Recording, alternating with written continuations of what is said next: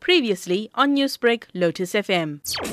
The Imam Haron family has finally taken a decision, to call on the state to reopen the inquest into the killing of their father, Imam Haron, who police claim had committed suicide in 1969. It is important to note that the Haron family did not appear in front of the TRC Commission's hearings in 1996 because they were of the view that, that the TRC would fail them. And how true that absolutely nothing has transpired since many victims' families had testified at the TRC hearings. As the family of Ahmed Timol, we're in total solidarity with the Imam Haron family and many other families, who desperately are urging President Cyril Ramaphosa to institute a commission of inquiry to ascertain as to why the NPA and the government has failed to reinvestigate TRC cases. Imam Haron died on September 27, 1969 after being held for 123 days by the South African state security in an apartheid prison.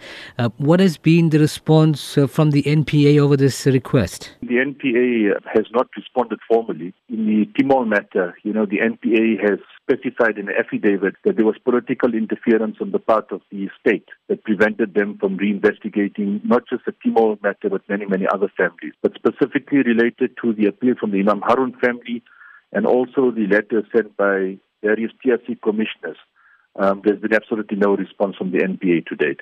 Now, the family also announced the launch of 123-day commemoration to mark 50 years since his death. Now, what would be some of the main activities planned during this time? So they've got a whole range of activities planned in the Western Cape. That the Imam Haron family is not alone in dealing with the painful death of a loved one. There are many other programs that the Imam Haron intend to roll out during 123 days. And obviously, as events unfold, we will definitely notify the public. Newsbreak, Lotus FM, powered by SABC News.